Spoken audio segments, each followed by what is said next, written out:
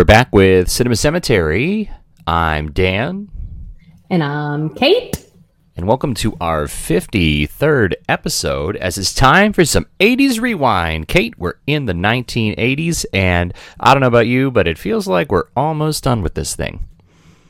Kind of, but also, this is the song that never ends. It goes on and on, my friends. I think there is some interesting bias because, you know, we're in the 80s now, and as we came into the 80s, I was thinking, oh man, we're almost done, right? The 80s wasn't that long ago.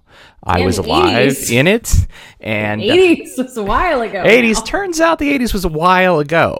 This movie came out 41 years ago, so we have 41 episodes to go, and we've only done 53. We are over halfway. But barely. Wait, we're just over halfway. Well, we're at 53 and we've got 41 to go. Oh my goodness, that's so funny. It just feels, when I think about like the 40s, which seemed to fly by when we were in them, but my goodness, it feels eons ago. So many things have changed in my life since then. I know. And I was thinking, too, about, you know, those things when you have to pick your age on a form online, right? You put the month and the day, and then you get to the year. And I am so used to going to the year and just giving it a spin, and then I usually am within a couple when I click. So the other day I did it, a spin, 2002. Okay. I will spin it a second time. There we go. And I was a little bit closer. What everyone's missing is Dan dramatically like demonstrating his spin. Yeah. And then he did it again. No one can see. Yeah. No. Do you want to know my check this week for my age? What's that? I had to Google what no cap meant. It like. Well, I did have to Google that 2 years ago, but yes, that's a new one. Oh. Yeah. Well, you work with the youth. I only work with youth occasionally, so yes. You couldn't have told me. Just been Kate, like, hey, there's a new jargon. Speaking of working with youth, welcome to 1980s Best Picture, the story of a youth, and the story of a normal youth. In fact, that's the name of this movie, Normal Guys. Is it? I don't use it. No, it's Ordinary People. Ordinary People, 1980 Best Picture, our 53rd episode, starring a younger Donald Sutherland and a wee cherub. An older Mary Tyler Moore, and they were the same age. They were the same age. Yes, but it's funny. You only think of Donald Sutherland as the guy from the Hunger Games or the HBO shows, and you only think of Mary Tyler Moore as being married to Rob on Dick Van Dyke, or Mary Tyler Moore. Yeah. And so she's older than both of those. She looks ancient in this. Donald Sutherland looks so much younger, and yet they are both, 41, 45, we said, in this movie. It was 45. Yeah, because I was like, she looks so much older than him. And then we Googled and was like, oh, that's awkward. It's real awkward.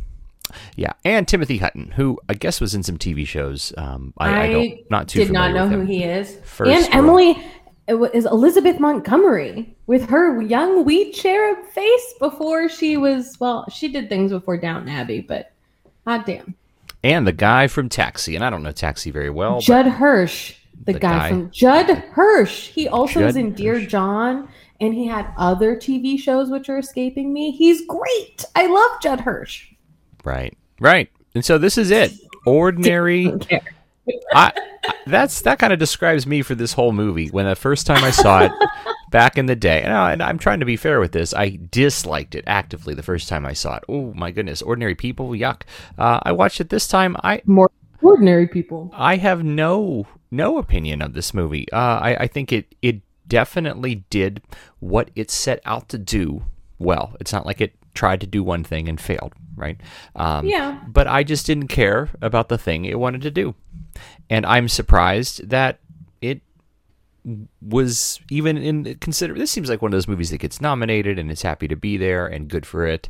I just can't believe this would have captured America at the time. But I guess we'll talk about that. Yeah, and I am wondering, Robert Redford was the director. You did have Mary Tyler Moore, so there was some billing there. was that it? You know, was that the thing that really made people really want to see it or connect to it? I don't know. You and I were not connected to the movie. Maybe it's that I'm surprised in this journey how many people were in Best Picture winners that I never would have thought if you had asked me. You know, is Frank Sinatra in a Best Picture movie? No way, right? Is Mary Tyler Moore in a Best Picture movie? No way. Is Christopher Walken in a Best Picture movie? He's in two of them back to back, right?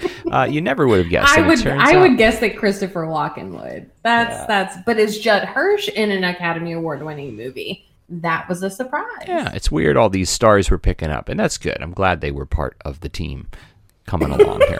So I don't care about this movie, but I'm glad to know that Mary Tyler Moore was in an Oscar-winning Best Picture. Is that your big takeaway? And not just going, oh, Rob on the Dick Van Dyke Show, right? She actually was in a serious or role. Mr. Grant. That I never really saw the Mary Tyler Moore Show. I've seen an episode or two. I was a big fan. Big fan. So, Kate, what happens in Ordinary People? I might actually do okay here. Now, you watch. I'll say that, and I'll do really bad. It follows the life of an upper middle class family. We meet them soon after one of their sons, Buck, dies in a boating accident and is also with their other son, Conrad. And we meet the family. Buck has died, and Conrad has attempted suicide and been hospitalized. And we meet them just after all of that has gone down. So you're watching an upper middle class family grieve or attempt to grieve and process just all of this emotional shit. But all of them are very repressed about it, except for the dad. Now, it's been a bit of time, right? This is more than just a couple months or a couple weeks. This is like a year later or 18 months. Is it a year? It felt like 6 months. Maybe 6. But we're out of the initial, shock and anger phase. It's just now everybody else has moved on and the family's trying to figure that out. I would say the mom is pretty angry still. It's interesting, yes. So the movie is very much, at first it just seems to be how is the brother handling it, because how does he doing? Connie. Connie. How's he handling being back in school? Everybody's sort of walking on eggshells around him. The parents aren't sure how to talk to him. But as the movie goes on, you learn that no, it's about more than just Connie. It's about the parents as well. And less about how they're handling the death and more about how they're handling Connie's handling of it. Yeah, it's very weird. The dad seems to be very attentive and aware that Connie has gone through like a more intense version of what they're going through, and that Connie still isn't processing it, and that he's still internalized a lot. And so the dad is trying to be very attentive, and the mom is just removed. I mean, it becomes apparent that Buck, the son that died, was her favorite, and so she resents it. She never very clearly says that she resents him, but that's how she treats it. She resents Connie for being alive. Didn't really like him all that much to begin with, and now here we are. Is this the part of the movie I missed because I wasn't paying attention? No, I'd say that's fair. Okay. Yeah, that's. Okay. I thought I missed the. You sort of jump to the big reveal at the end, right? As we go through the movie, it turns out, some people. I think about that line from The West Wing with Leo, right? The first time you get out of rehab, your friends embrace you. The second time you get out, get away from me. That's what it's like, right? And so you see the father. I don't remember that one. Well, Leo's basically saying that's why he doesn't speak about his. We're getting off track here, but that's why he doesn't tell people about his relapse. He's talking about how Leo, alcoholic character in The West Wing, he was in rehab. He comes out, he had a relapse. He never told anybody about the relapse because he knew that he wouldn't be accepted. And so that actually doesn't happen here, but it's almost the two different ways you see Connie being accepted by the parents. The dad is continuing to try to support, and the mother, anytime he has any sort of regression or any sort of setback, or even just an outburst of emotion, which is normal. I'm not dealing with this again. I'm not going through this again. I'm not, etc. And so that's kind of how it starts. And you've seen a bunch of movies. What's this movie heading towards? It's going to be this tearful mother-son reunion connection at the end, and she's going to realize she was wrong. It was? Well, as you're watching it, you're putting your movie glasses on, and you're thinking, okay, so Mary Tyler Moore is unable to deal with this, and the son doesn't know how to talk to the mom, and you draw the lines out, and you're like, okay, wait, is that how you watch movies? Is that why you all, because you're always, anytime we've ever in the history of our friendship watched a movie, you're always trying to decide what the ending is, like 5 minutes in. You're like, I figured it out. Is that what it, like, you put your movie glasses on and you like draw the lines? Well, the good script should be drawing the lines for you, right? The thematic elements should be introduced immediately, and then clear of a through line throughout. But what about the twists and turns of a plot? Sure, yeah, that's why you watch, because sometimes you're wrong. But that's why Endgame was so good. Anyway, we come back. Well, see, Endgame ended exactly like I thought it would. It was just the middle that went in different places. We watched Endgame too. We should talk about that instead. Well, all right. That's the non-ordinary people. That's the extraordinary people, which is actually another word for superhero. But this was the opposite of that. This is just ordinary people, just people. People, just being people. So yeah, you think it's gonna end in this mother-son reunion, and they will find a way to love each other. But the mom just keeps, it's very strange and very realistic, I think, in some ways. The dad keeps reaching out, and the mom keeps pushing back. The kid's going to therapy, in what was described and hailed as a very realistic portrayal of therapy.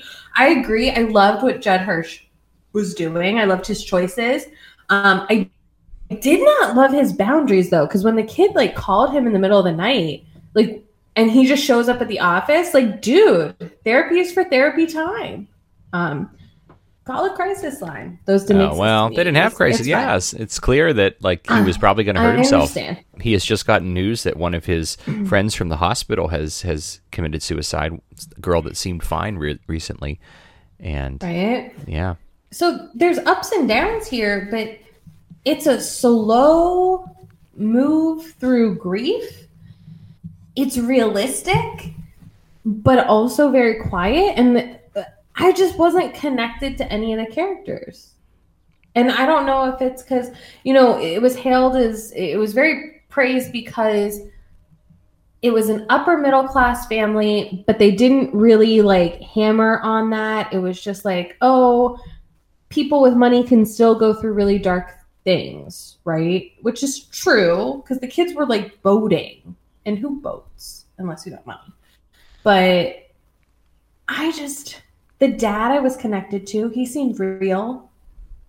And were you connected to anyone, Dan? No. I thought the Donald Sutherland character, the father, was interesting.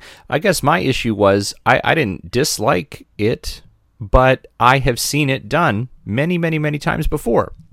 Yeah. It's the stereotypical patient is being real grumpy for most of the movie, and it ends with the argument between the therapist and the patient, and it ends with breakthrough, and it ends with which rarely happens. It was my fault. No, it wasn't. This was done in Good Will Hunting. Speaking of West Wing, this was done with Josh and his therapist, right? Then it was done with the president and the same therapist, right? And so we've seen this, and we've seen this done maybe not better, but we've seen this done in a more interesting way, in a more modern way. And so watching this, it was I guess is this the grandfather of those movies? Probably, but I don't think this movie is superior to those. And so if you've seen Good Will Hunting, you've pretty much seen this movie. It's and you've seen it with, I think, actors and a story that's a little more fun to watch. I don't know. I haven't seen Good Will Hunting, so maybe I should go watch it. Good Will Hunting is okay, but if you don't even care about Good Will Hunting, so why would I? I still want to see it though. It just feels like I should.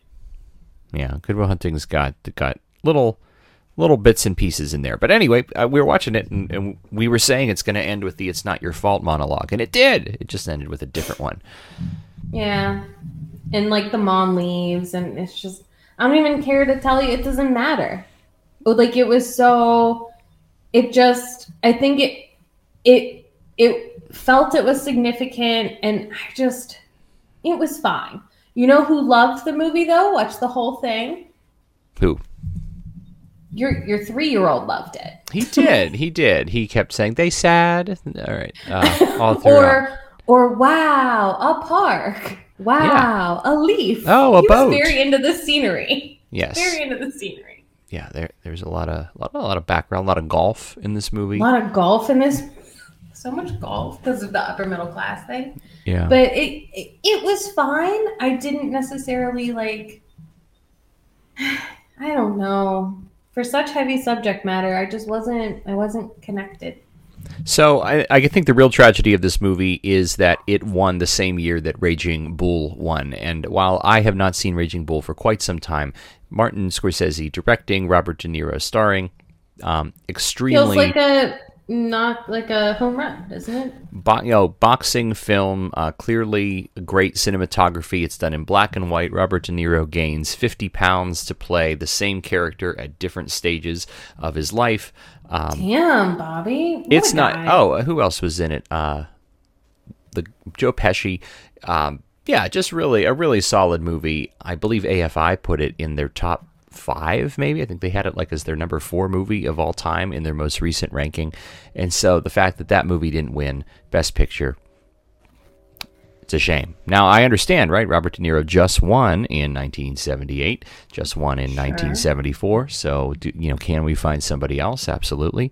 But also this movie comes, we've got divorce and custody battles with Kramer versus Kramer. Now we've got therapy and death of children. It's like, oh, we're just dealing with like kind of mundane bummer issues that people deal with 2 years in a row. Kind of like sad white people shit. Like, that's kind of what it feels like. Yeah. Because all these people like had money and they were like, you know what I mean? It wasn't that like Rocky was an underdog, so it's different. Yeah. I don't know. And you can empathize with all of these characters, I think. Like even though Mary Tyler Moore is the perhaps antagonist of the movie more than anybody, you could kind of get how she feels. You can kind of get how Donald Sutherland feels. The whole thing just seems sad to watch, and they all are kind of doing their best, and there's little victories and little failures, and so like I said, I don't think this movie tried to do something and didn't do it. This movie did exactly what it set out to do. I just don't want to see that ever again. Never again. Twice is too much. Yeah, I don't know that I would. And I kept, you and I both, I was very earnest in trying to research something about this movie because it was so lackluster. Couldn't find much, right? Like it had good reception, but it wasn't like, this is the greatest thing to ever hit any cinema. Like people were excited to see Mary Tyler Moore in a new role. And Judd Hirsch was coming out of Taxi, right? So like, so both of them, they were breakout roles. So the start of a movie career, right? More than just their they can be serious, but I thought like I'm the emoji with the hand sticking out to the only bit of trivia I found was that what's that song called? The Cannon song. Pachelbel's Canon. Pachelbel's Canon, I guess, was not popular before this movie, and this sort of was the renaissance of the song, and now it appears in most weddings for the past 40 years. But interesting. Before they used it, it wasn't really a thing. I always reject Pachelbel's Canon for wedding usage. Just felt, break the mold, do something different. Yeah. Well, it was the opposite back then. You would have been breaking the mold using it. And this movie did. Maybe that's why it won. Put that song in there. Maybe because of Pachelbel's Canon. Interesting. Well, Kate, I don't know. I think that's all I got on this one. I think this is a short episode. Nothing. And in fact, Dan and I were like so we were nonplussed by this movie that we watched Endgame after. That's why we were talking about Endgame with us. So what we should have done was do fun mini episodes because I started watching the Marvel movies for the first time ever in February. They were my like second vaccine movie, so that I could just watch them in between the fevers. So I watched 6 Marvel movies in a 24-hour period and became hooked. And I've just been doing nothing but watching Marvel movies since. And so Dan and I watched Endgame, my like capstone movie. They are not meant to be consumed that way, but now she's all caught up.